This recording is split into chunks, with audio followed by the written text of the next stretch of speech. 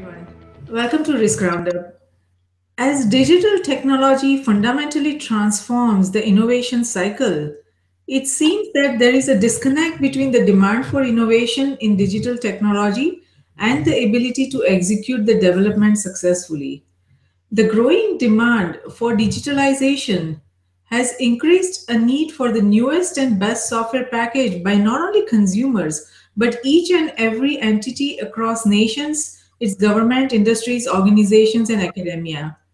This growing demand is driving software developers to take shortcuts, use outdated code, or not fully test new products in order to get the product to the market or end user quickly.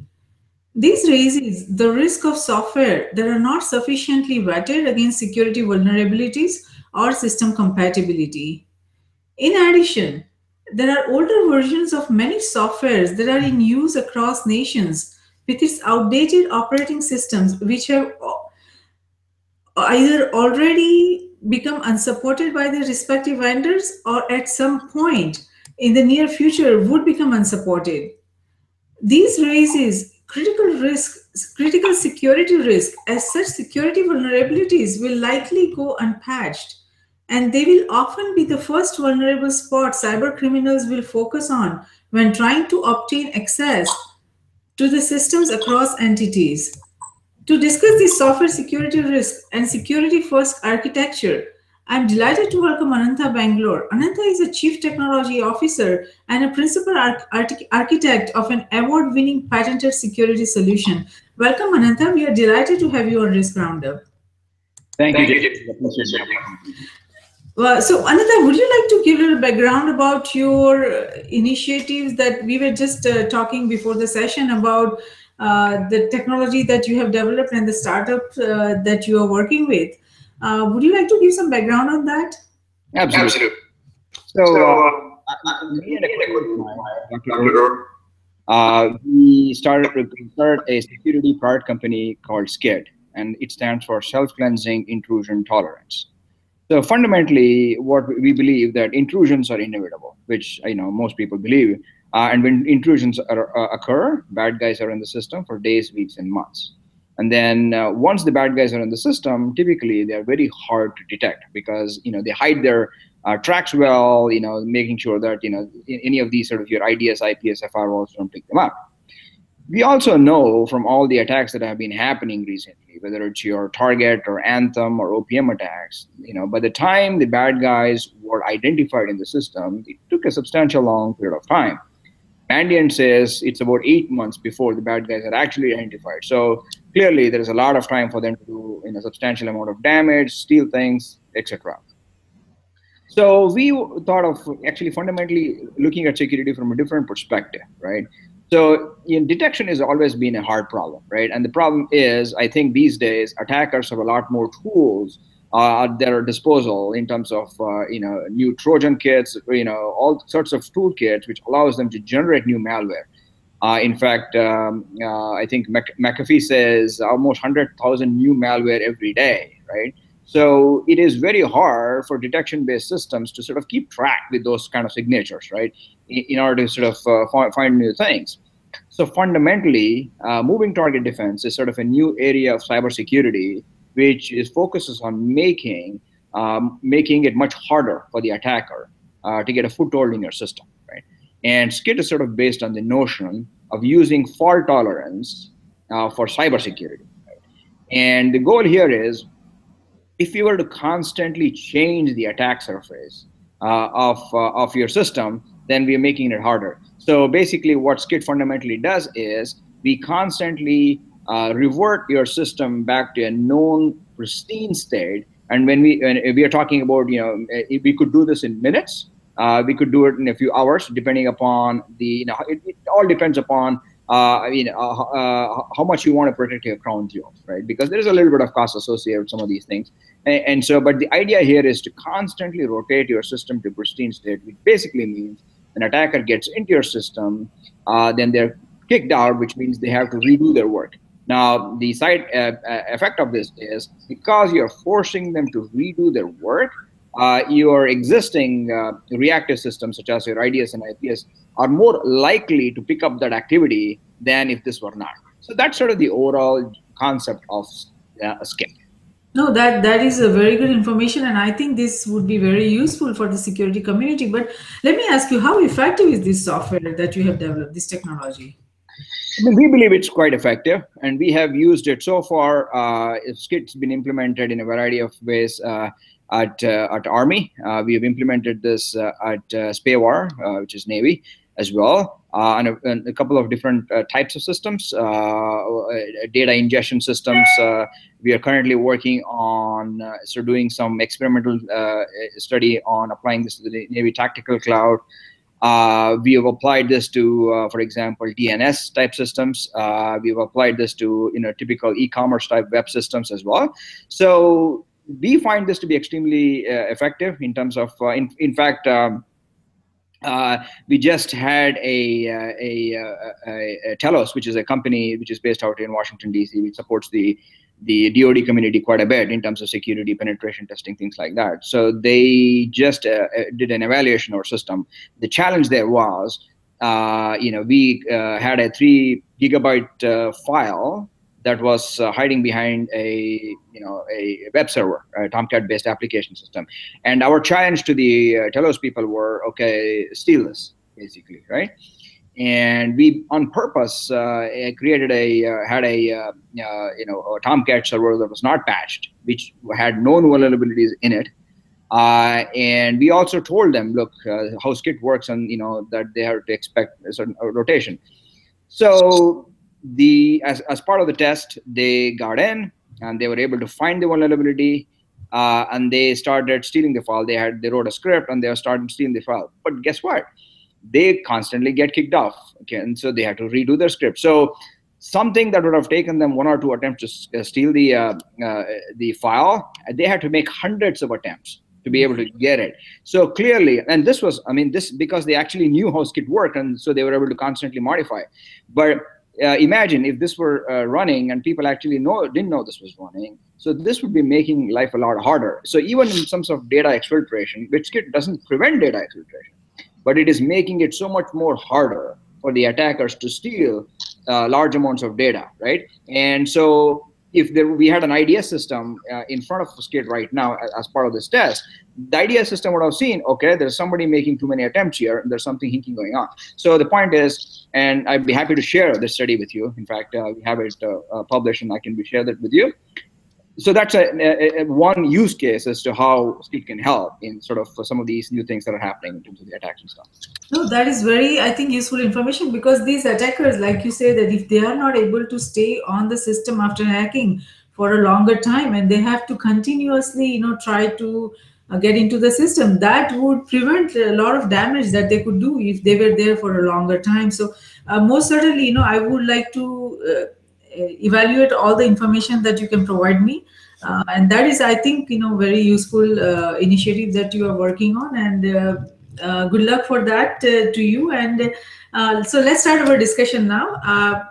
What are your observations and thoughts on growing demand for digital technology and software industry's ability to cope with its demand, design, and delivery? So, clearly, I think, as you rightly pointed out in the intro, right? Clearly the demand for sort of the digital delivery in terms of what people want to see is growing.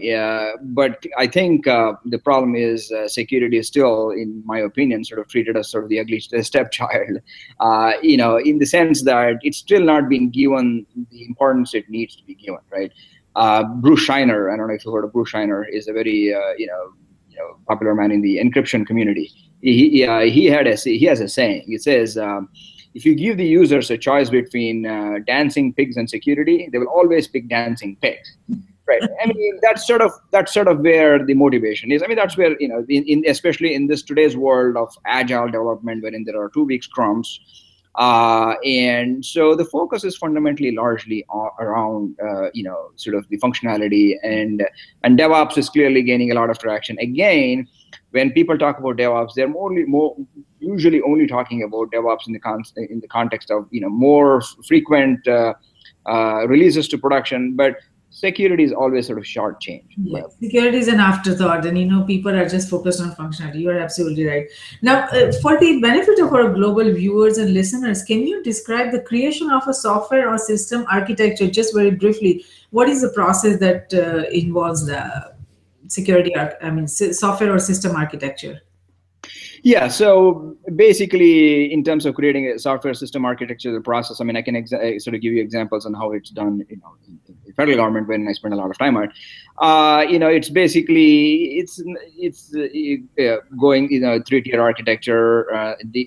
Basically going from making sure that you have user stories, for various pieces, and then you create story points, and agile is used heavily, and then you make sure your acceptance criteria and all of those things that you have to do in terms of breaking it up into various chunks and making sure that each of those chunks are done. There is a buy off, all that stuff. So that's all good things, right? And making sure that DevOps, in fact, these days DevOps being, I think, is a really good thing, right? Because having that platform ability to sort of release things in terms of having continuous integration, continuous deployment, having automated testing as part of your release cycles. That's also something that we do a lot, which is also extremely important. Automation testing, which is part of your DevOps framework, is also extremely important in terms of regression testings or unit testings or any kind of other functionality testing. All of those things are fantastic, right? We are also bringing in things like what Netflix has done. I think Netflix has been in the forefront of doing this concept of using something like Chaos Monkey, for example, wherein you are able to do some, you assume that your systems are always going to fail, and then put testing for failure or fail fast, so you can actually design systems to be much more resilient, is also something that we've been doing. So from a system development perspective, this is sort of the things that we do in terms of pushing things or developing things. But the challenge, to go back to what I was saying, the challenge being the amount of time to integrate, do appropriate security testing is still fundamentally a problem. And the problem is security also doesn't lend itself into sort of this DevOps type framework very easily, though.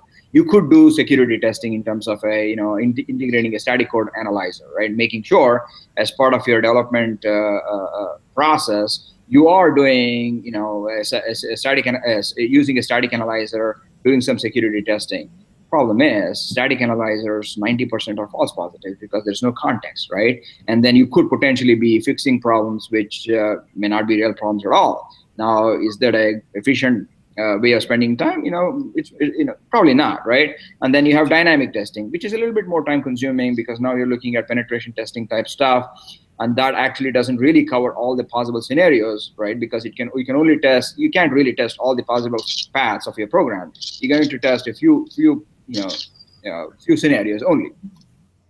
So that's the problem of having to do a comprehensive security testing that can be integrated into these sort of 2-week or 3-week sprints is just a very hard concept. And hence, you actually have to rethink in terms of building security into the platform itself. And that's why we believe something like Scared, because especially given today's, everybody, right, including federal government wants to be like Facebook. They want to be releasing 50 releases per day, right? Which basically means you will have some vulnerabilities that's going to get released. That's just going to happen, right? So if you assume that because you want to have these fast releases and you're going to have to deal with some vulnerabilities, then if you had something like a skit underneath that, at least you're making it harder for the attacker to take advantage of those vulnerabilities. Does it make sense? Yes, absolutely. No, I understand that. Now, it seems that there are multiple frameworks and multiple different methodologies for software or system architecture. And it is said that the choice of architecture methodology can increase security efficiency or diminish it. What process is used by entities across industries when it comes to choosing the architecture methodology? Is it specific to any particular sector or an industry? Yeah, so it depends, right? I mean, again, in terms of methodology, people use various standards to measure against, right? For example, in the federal government, they use 853. 853 is the NIST standard, which is sort of used for controls to measure the security in terms of how secure a system is. So there are various controls. Clearly, there is PCI in terms of when you go to the financial sector, right? So there are sort of these various standards that people use, and we also use other standards such as something called NIAP, which is a DISA or NSA based compliance. So that sort of it varies industry to industry as to what they say or what they want to use in terms of how in terms of internal compliance. But compliance is only the starting point, right? Basically, I think we are at a point, and we know in terms of what we are seeing that. If you are only going to secure a system based upon a particular standard compliance, that clearly is not going to work. And we've seen that. So my perspective is compliance is just a starting point. Don't ignore that. But if you think that you're safe because you're mapping against this standard or this standard, clearly that's not working anymore. And I think there is a growing awareness that, hey, just because I'm compliant with 853 means I'm secure. Absolutely not. You have to go a lot more beyond that. That is very true. Now, how would you define that this is a good security architecture? If you were a decision maker, what would make you feel that, looking at all the different architectures that are out there and the process that you go through to choose which one to use, how would you define that, okay, this is a good security architecture? Yeah, so basically you have to do the fundamentals in terms of defining security architecture, right? I mean, you want to make sure that you have, if I would look at things, for example, these days, instead of trying to sort of boil the ocean and try to, implement all sorts of expensive tools, I would start looking at the data side, right? First, you want to have a reasonable, you need to know what you have in terms of assets. I would start from there. I mean, it's amazing how many companies and organizations don't even know what kind of assets do they have. And in terms of assets, I'll sort of classify them, data, your application in terms of what applications you have, right? I would sort of make sure that I have a good understanding of those assets. Once I have that, then I would sort of let's look at data, for example. All data doesn't need to have the same level of security. So, and sort of classify them based on, what kind of security I need to apply, and sort of look at this and then correspondingly, make some, sort of add controls, make sure that, okay, this is my crown jewels. I need to add a lot more security around this. I would sort of make those things. Authentication and authorization is clearly, as two-factor authentication is again another area where I would put a lot of attention, because a lot of the issues that we've had is because of poor hygiene in terms of having lousy passwords, and things that are not paid a lot of attention even today. So making sure that two-factor authentication is implemented in some, is also sort of critical for an organization, right? So data security, authentication, authorization, compliance is another area, right? A lot of things happen these days in compliance, wherein people, people install a server, and they go there, well, I am going to open a firewall port here, and they forget about this. Bringing in automation, right? Using new tools such as Chef and Puppet and Ansible, wherein you are no longer provisioning these servers manually. You're using these tools, which can then be, you can version control these things, and they're all to a particular standard. So when I bring up a server with, X operating system and this version of the software, one, there is standardization. Two, I'm also making sure that, I'm not going there and manually opening this port, because it's all set to a particular standard, and there is a little more security around those things. So these are all the various things I would do in terms of creating a security architecture. And when I look at the tools, again, I think also I would when my software guys, when they want to implement and they want to go, hey, I want to use Angular, I want to use Node. I mean, these are all new technologies that are out there. I mean, very, very sexy. They make your interface look really good, but I want to also ask the hard questions, right? Saying, great, but I also want to understand what the security vulnerabilities are. I want to ask the hard questions, and what kind of security testing has been done on this stuff? What is the community saying out there? What kind of testing we have to do, instead of just making a choice purely based on the look and feel or something. Those are sort of the things that I would look into in terms of security architecture. No, that is good information, and I think that's a good way of dealing with the security softwares and architecture. Now, Ananta, that, and I think probably everyone acknowledges this, that most developers have a very poor understanding of security and have never been incentivized to fundamentally think of incorporating security into the design of any software or a system. What are your observations so far, dealing with developers that are working with you or, for you over the years? That's exactly right. Problem is, even in the computer science curriculum of most universities, there is hardly any emphasis put on secure coding. Unfortunately, and so what happens is a lot of the kids come out of school. I mean, they can program, but they don't know what it means to write secure code, and there is no incentivization around it, right? Like I said, fundamentally, the emphasis has always been functionality. In your typically when you look at your sort of user stories around 2 week sprints, there's a lot of emphasis on functionality, but there's very little where it talks about security at all. And on the flip side of this, the security folks in most organizations, don't come from a programming background. They either come from a sort of a compliance background, or they are system admin types who sort of make the transition into security.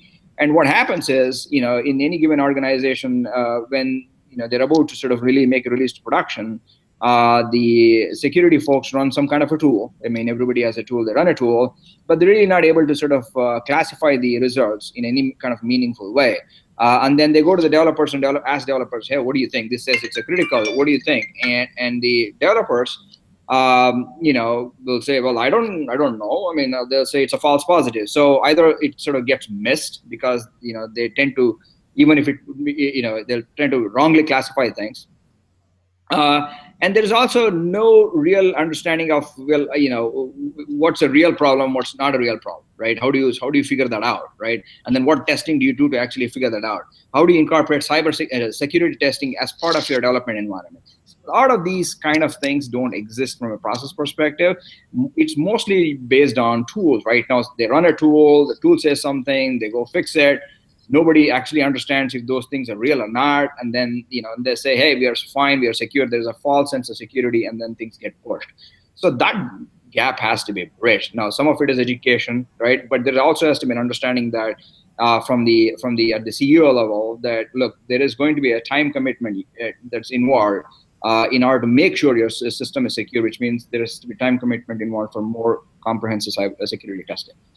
Yes, no, and your observation is very to the point that when they are going through the college, in the college curriculum, there is nothing about security. So students are not learning that, and that is a cause of concern. I think we need to pay attention to integrating security as a part of the curriculum, so that students who are learning how to do programming and coding, they learn how to make it secured right from there. So that is something we'll have to work with, and we'll have to see how we can integrate that into the education system.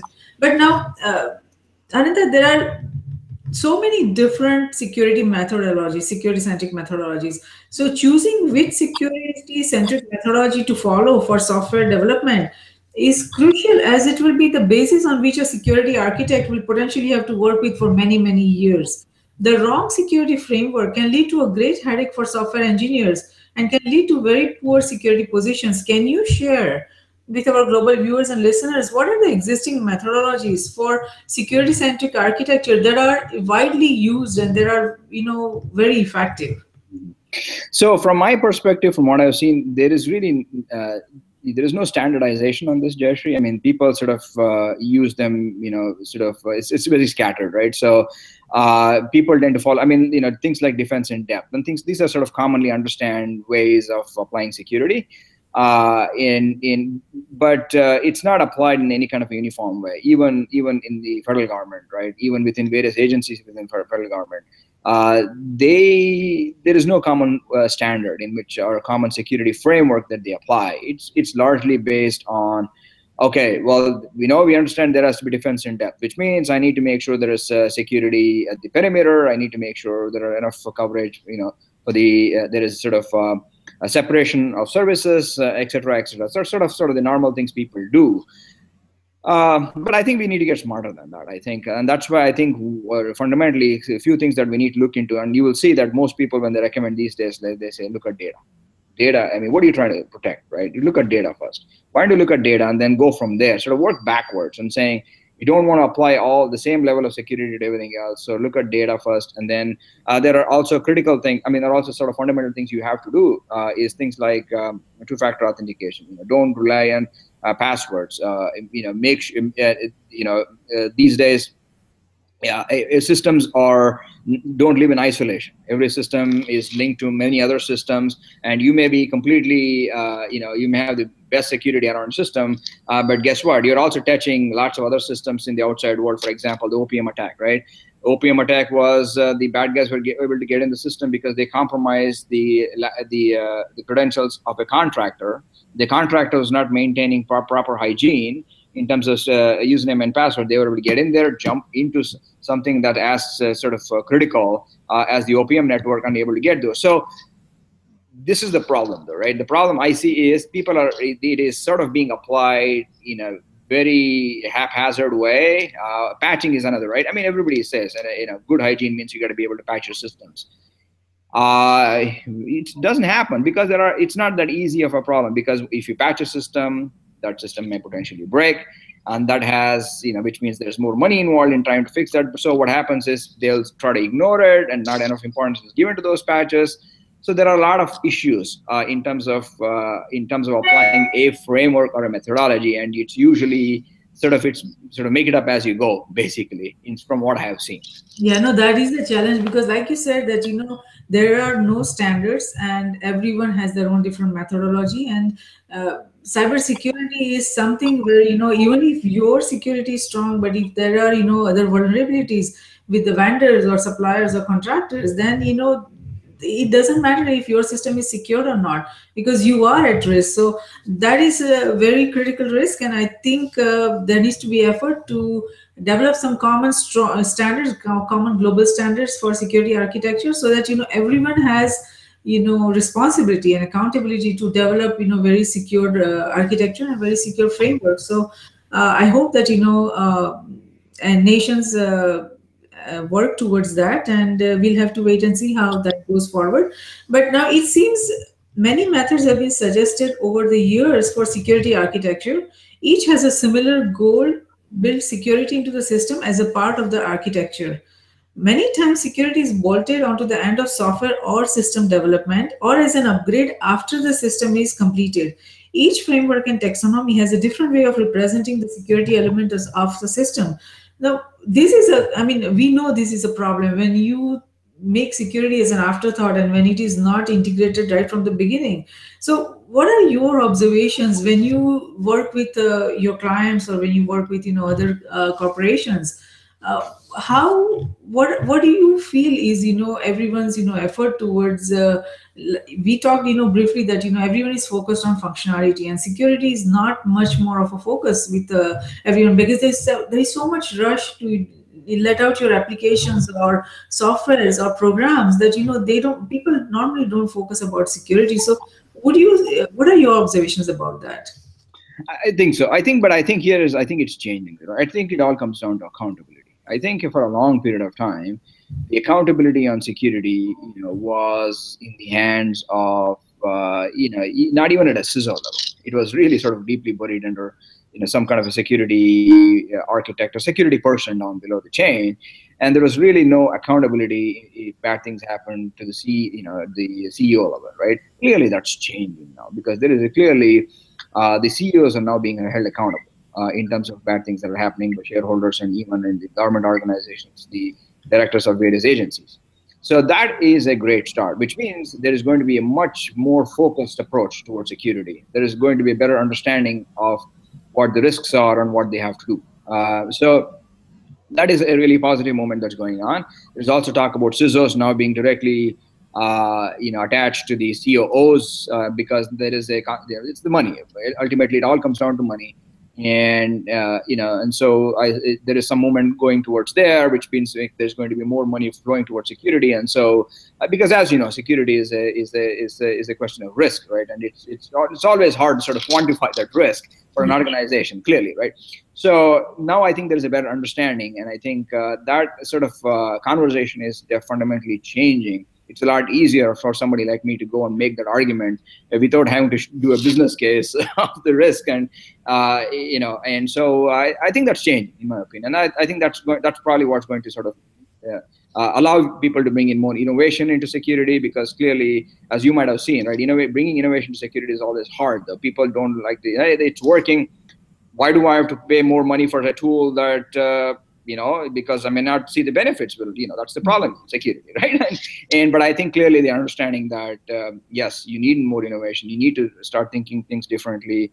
This is a big challenge. It's a question of a lot of companies do understand. It's a question of when, and that's not a question of if anymore, basically. Yes, and no, I do see some positive signs, but it still seems that security is still viewed as the job of the security division. In addition, it is widely believed that security hinders company innovation, productivity, and limits the ability of the business to take risk. I mean, that also we see that even I mean, there are, sporadic cases where we see that, there are positive signs that, they are taking security very, uh, you know, very strongly and they want to make a difference. So, but what do you think enterprises should be doing differently?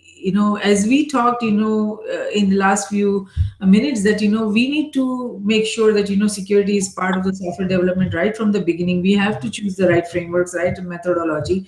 But what else enterprises can do to make sure that security is not just a part of the security division? Because see, security, cyber security, geospace security, and space security, everything is integrated now because of the connected computers and computer code and internet, that everything is connected. I mean, what we are not just talking about cyber security, we are talking about the physical security of the infrastructure and everything that we have developed in the geospace, that we are talking about it, that is also integrated, and the space satellites are also integrated with the security. So what the softwares, what they are developing, they are so critical that it's very important for them to understand that what they are putting in, what they are releasing to the public or to the enterprises or the government or all the entities across NGIOA, that it is not just going to impact the cybersecurity, it's going to impact the physical geosecurity as well as the space security.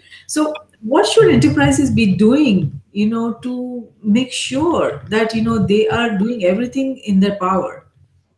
Absolutely. So I think you make a great point, right? I think because security has also been fundamentally treated as a technology problem, right? It's not a technology; it's a business problem. So I think fundamentally the leaders of the various organizations, the heads of the various organizations, need to be brought in early on, and then talk about the risks involved here, like you say. The systems are widely interconnected. You have one system, then you have access to lots of other systems. So that understanding of risk within your system, within your enterprise, is what may happen. And you sort of start off from there. Make sure that the shareholders of your company and the CEO of the company, they're sort of brought, you sort of talk to them in the, make sure that this is a critical piece of what needs to happen, not just something that somebody has to do. Like a lot of CEOs think, hey, security, what are you, security was not built in. What are you talking about, right? I mean, but that's not the conversation. They need to be brought in early on. They need to be talked about risks, and you need to tell them of all the various risks that are part of what might happen.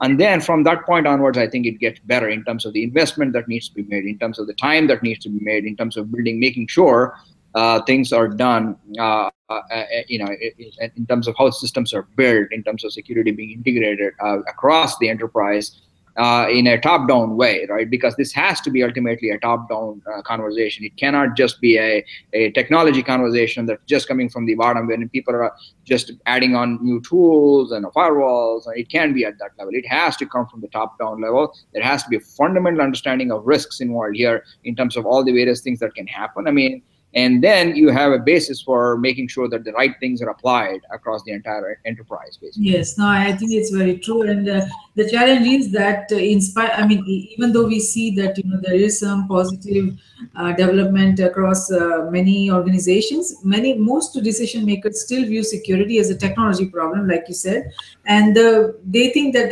this can be solved by buying a few off-the-shelf software packages. So that is still a challenge, and it will take time to overcome those challenges and to go towards something very constructive and positive for the security community. So I think, Ananta, you are very involved with the security first architecture. So can you define what, I mean, just say very briefly for our benefit of our global viewers and listeners, what is a security first architecture and why does it matter?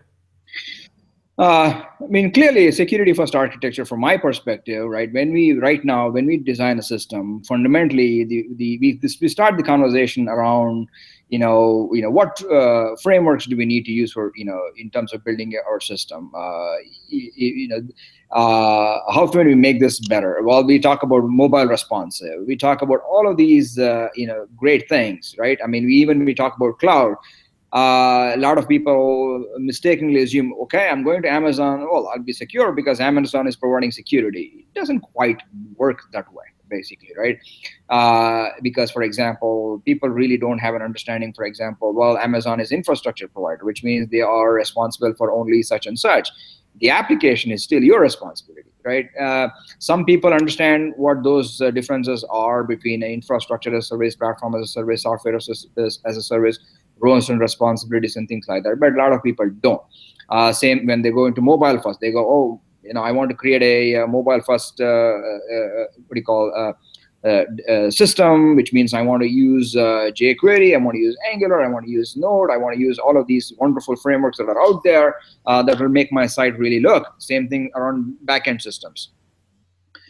Very rarely have I come across wherein people ask the question, okay, you want to use Node. Can you tell me why is Node secure?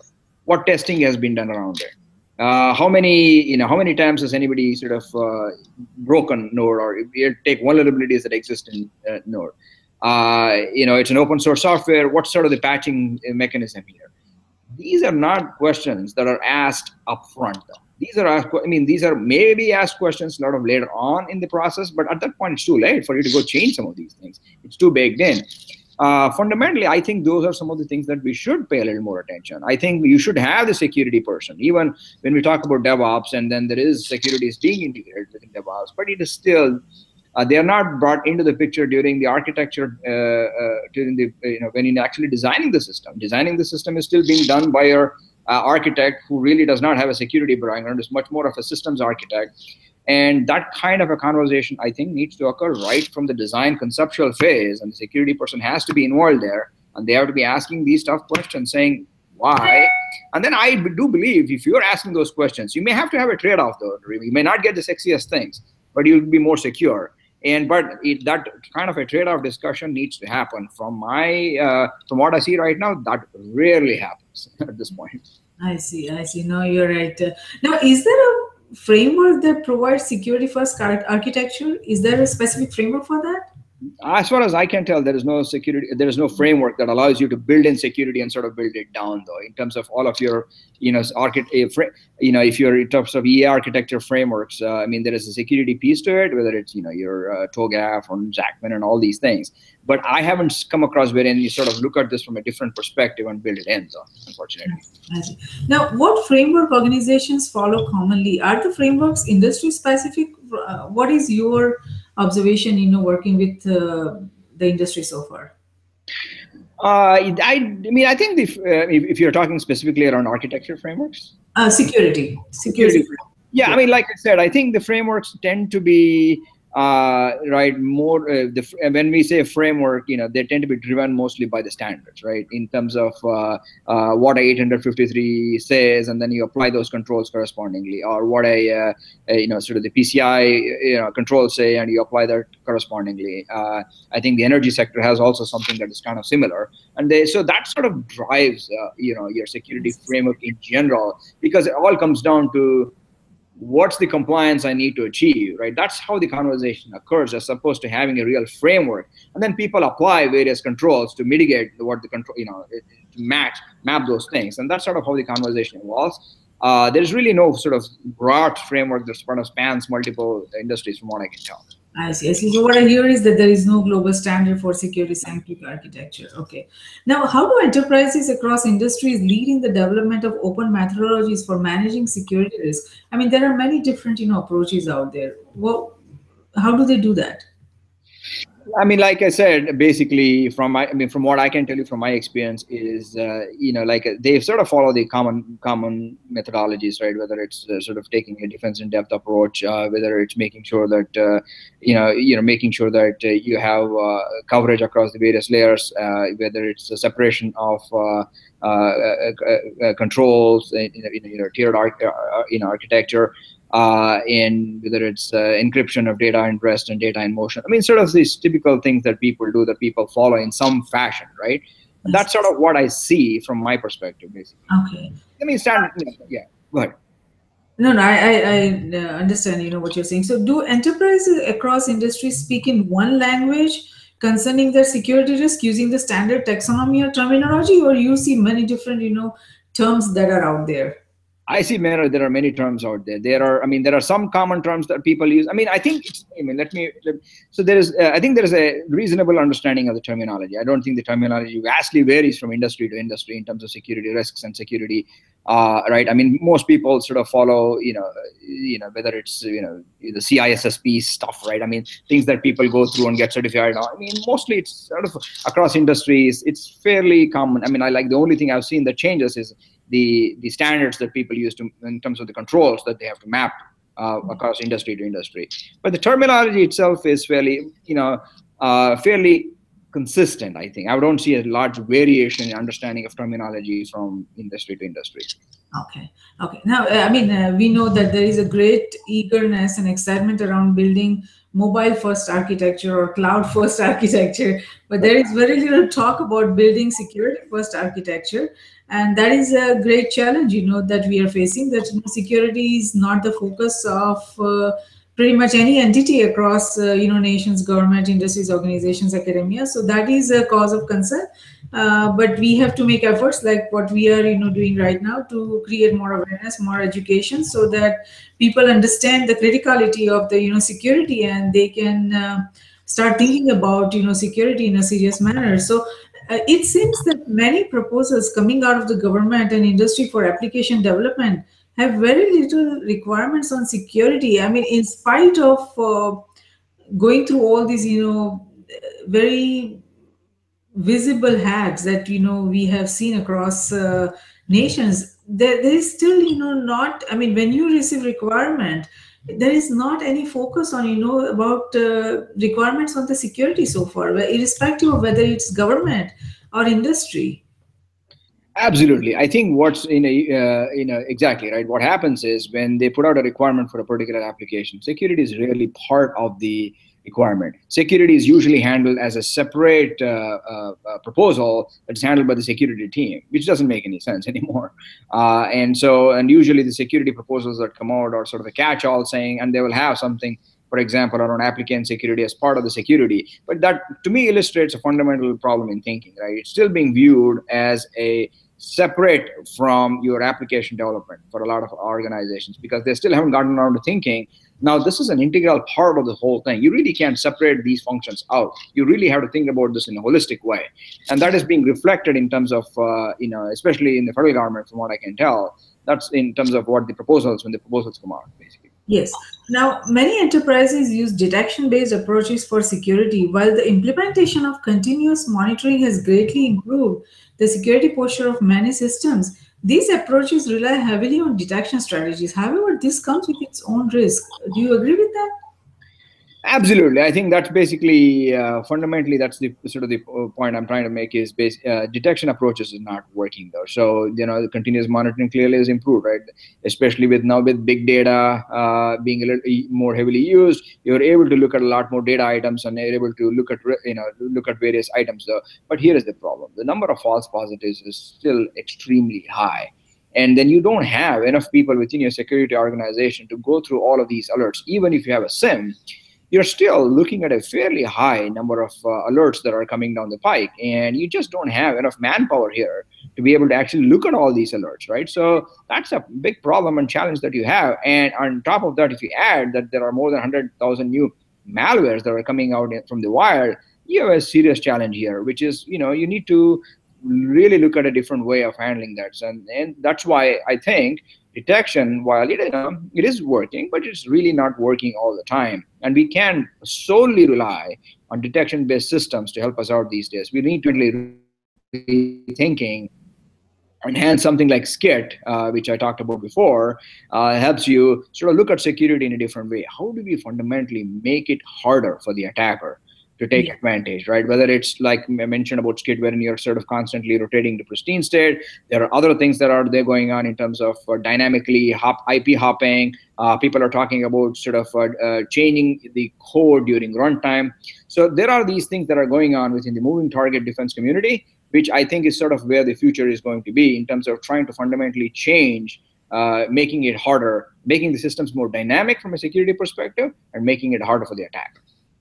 Yeah, you're absolutely right. But there's still a growing concern that security risk detection approaches are fighting yesterday's wars. And that is a challenge because, most of the approach that we have and the tools that we have to, for the cybersecurity, they are not effective. And like you were saying that, the initiative that you are working with currently has a different approach that, it doesn't allow hackers to, stay there for more than a few minutes, and they have to continuously continuously hack in, so that it doesn't give them enough time to gather intelligence or steal anything or steal intellectual property or whatever they are after. So there are many different challenges, and most of the security tools that I have seen that are probably fighting yesterday's war. So there is a need for new tools, new security tools, and I look forward to more tools like that you have developed, so that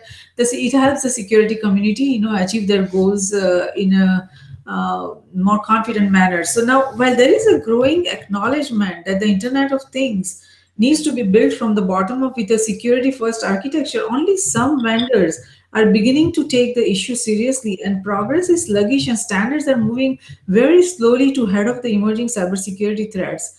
This is a cause of concern when it comes to Internet of Things. What are your thoughts? Absolutely. I think Internet of Things is going to make the problem, a lot worse, right? Clearly, because like you said, there's really no standards around, how things are being developed on Internet of Things, right? So, so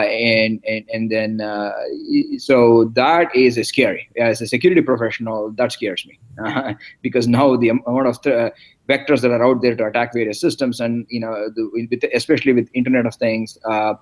With everything being so interconnected, it gets very problematic. I think one example I can talk about is on the healthcare. Health IT, in terms of especially medical devices, this problem has existed for a while now. Medical devices, whether it's your MRI machine or your X-ray machine, have run commodity operating systems, right? A lot of these are running old Windows XP based systems, for example. They are not being upgraded because the upgrade or patching is the responsibility of the vendor, right? Even though it is fairly easy for me as the owner of a lab, for example, to be able to patch it, the vendor of these devices have to patch it. And there is some controversy saying that if I patch my device, then I have to go back for a recertification from the FDA. So there is some sort of a misunderstanding, whatever games that are being played.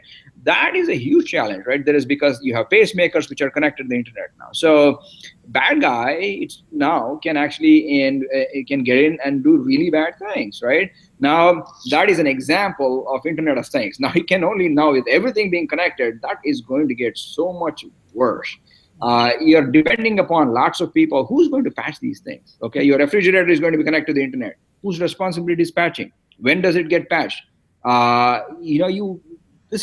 It sounds great though, but these are all things that potentially will come back and haunt us in the future if you're not careful about it.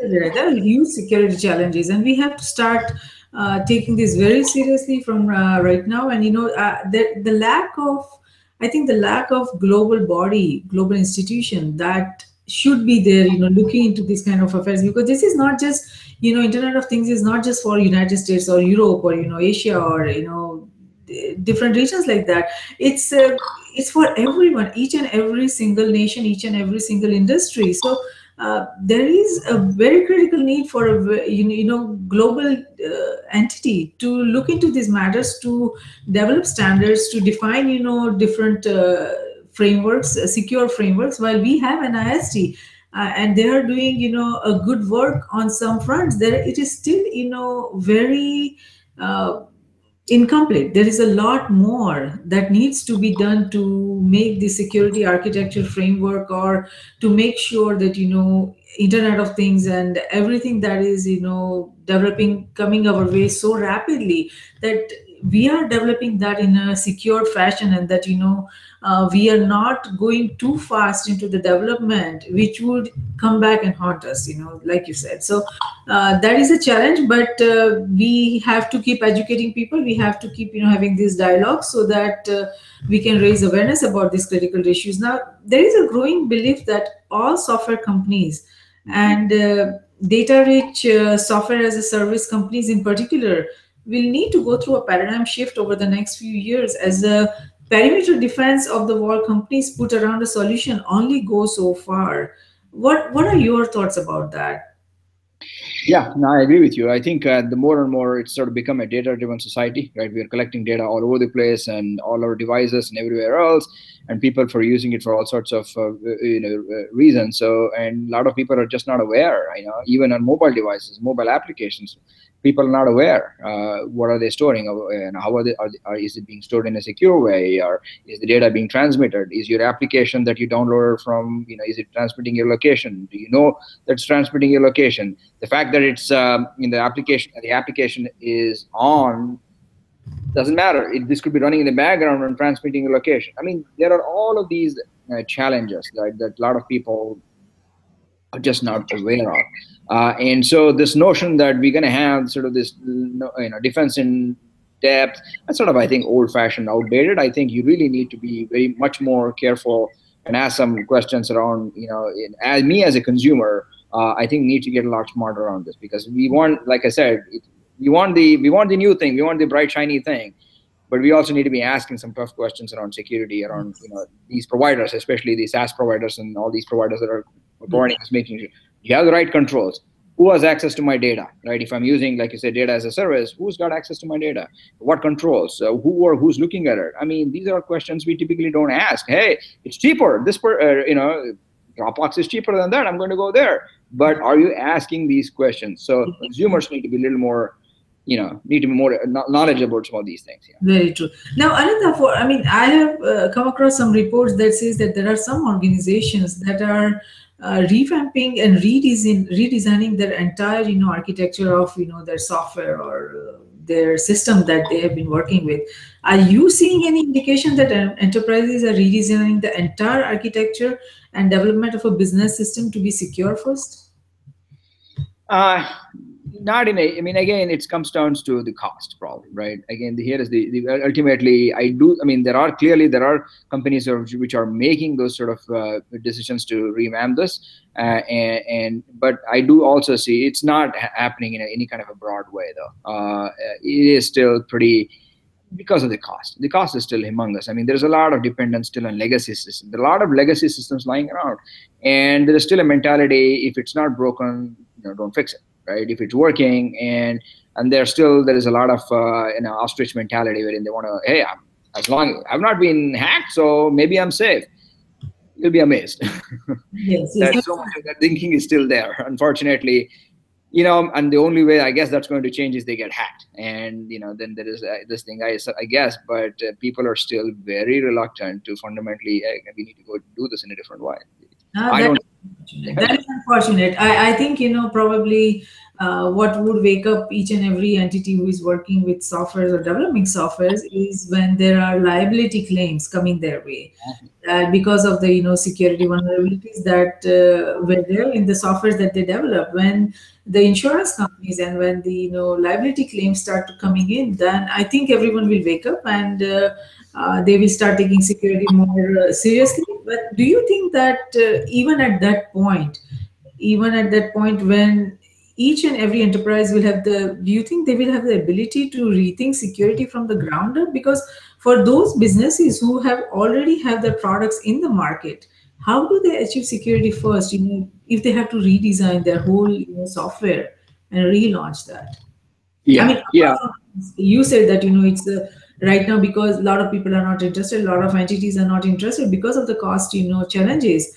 But once they understand that the liability claims that would come their way in the coming, years would be probably much more than the cost that they are thinking about right now in the development or revamping their security.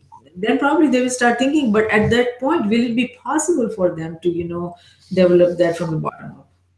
I think that's a great question, though, right? I think that's where sort of, well, I mean, clearly the cyber insurance market is still in its infancy.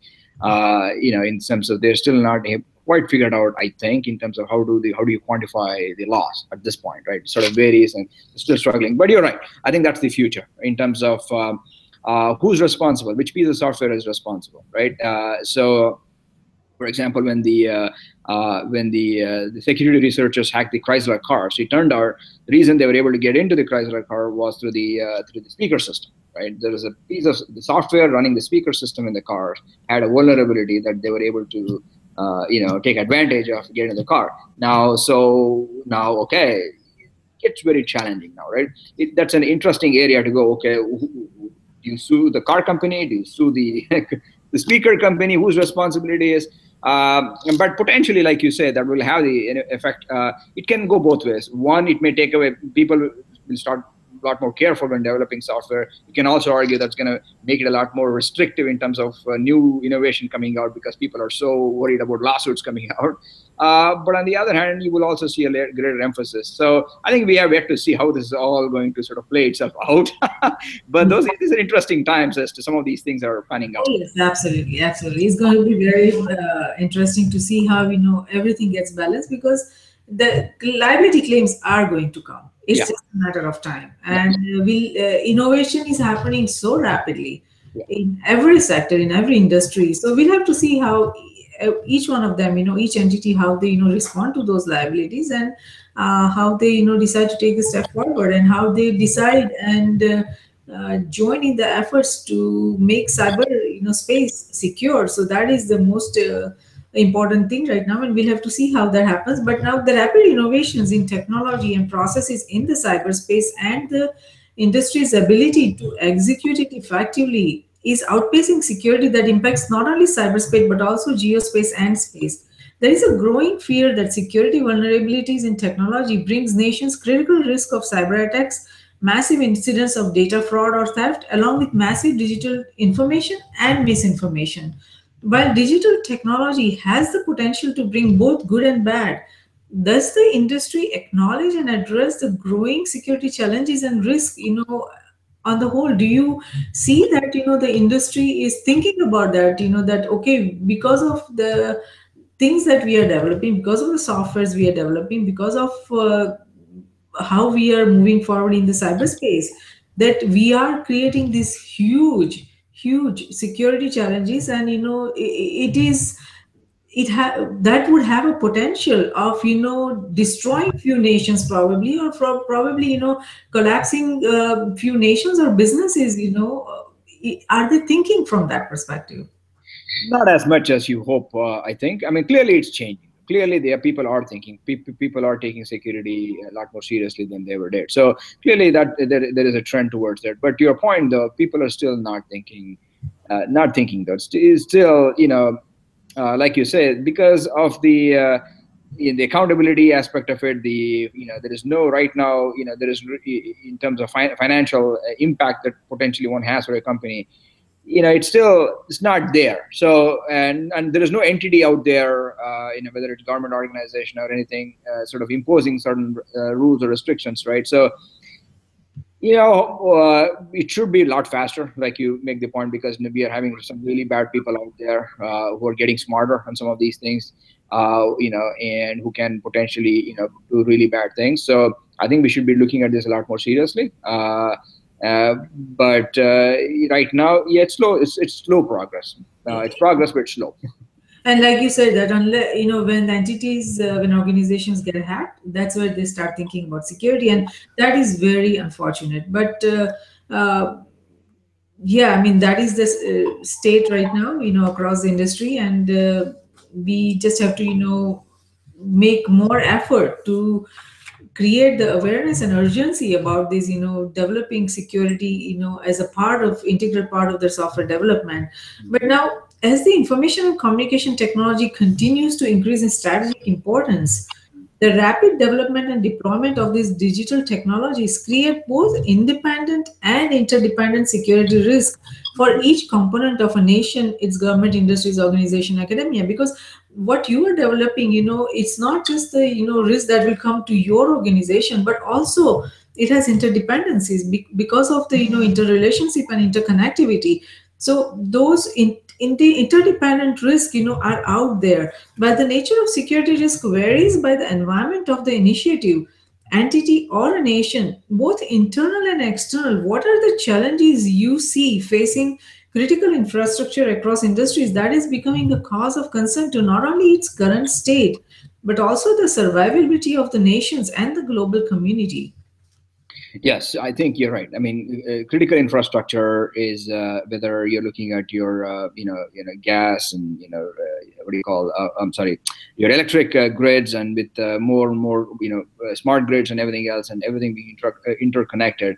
Clearly, is a huge challenge, though. But unfortunately, and you have your old sort of SCADA systems, which are still not much has been done in those areas to actually protect them. And there's a lot of research going on about that, in terms of making sure these are safe. But right now, I think we have huge challenges in terms of, and I don't see any sort of the government there is a lot of movement towards addressing some of these things, in terms of how new systems should be built, in terms of building new innovation into things like SCADA systems, for example, or smart grids, for example, as to how we protect them. They're all, a lot of these things, right? Commodity operating systems, right? And there is sort of the processes around, when do you patch them? How do you patch them? Who has access to it? How do you, all of those things are challenges that, as far as I can tell, people don't, it doesn't have a firm grasp on some of these things. Yes, you're right. Now, all of the technological advances that are helping to make the world a better place also colludes to create one of the biggest threats that nations, its government, industries, organizations, academia, and individuals alike will face in the years to come. Huge amounts of sensitive data is coming online. Virtually every aspect of our lives are or will be online. It's not just the photos we share on social media, but most of our personal information, including our financial and healthcare, is being stored in software systems somewhere else. While being able to access all of this data has made our lives easier and enabled many software as a service companies to deliver greater value, it has also exposed all of us to some huge security risks. How do we ensure security from your perspective? I mean, there are many different factors. I mean, there are independent risks, there are interdependent risks, there are no global standards right now, there are no global frameworks, that are security is not given a priority. Amidst all of this chaos around us, how do we ensure security? If you have to tell your client that, okay, they hire you, that, okay, help us make our initiative or efforts secure, what would you tell them? Yeah, so I think we have to start with education, right? I think people need to ask the right questions, right? Don't assume, right? You need to ask, like I said, if you're going with like you say, it's everything's available, everything's connected. Make sure that you're asking the right questions from your vendor, saying that who's access to this information? Is it encrypted? What is the standard of encryption that you're using? and then who has access to the data is the for example, if it's classified, if it's personally identifiable information, if it's health information, how do I ensure that the people who have access? I mean, first of all, does your people maintaining the system, do they have access to the data? Why should they have access to the data? I mean, it should be only mine. Who has the keys? If it's encrypted, all of those things. These are things that people should ask some of these questions to ensure. And I also think, and also teach kids when they go to Facebook, or don't put your picture of your driver's license on Facebook. I mean, there are small things like that. So there is a lot of education that needs to occur. There has to be things around. You have to ask the tough questions around vendors in terms of what security means and how things are being stored. You have to ask those questions.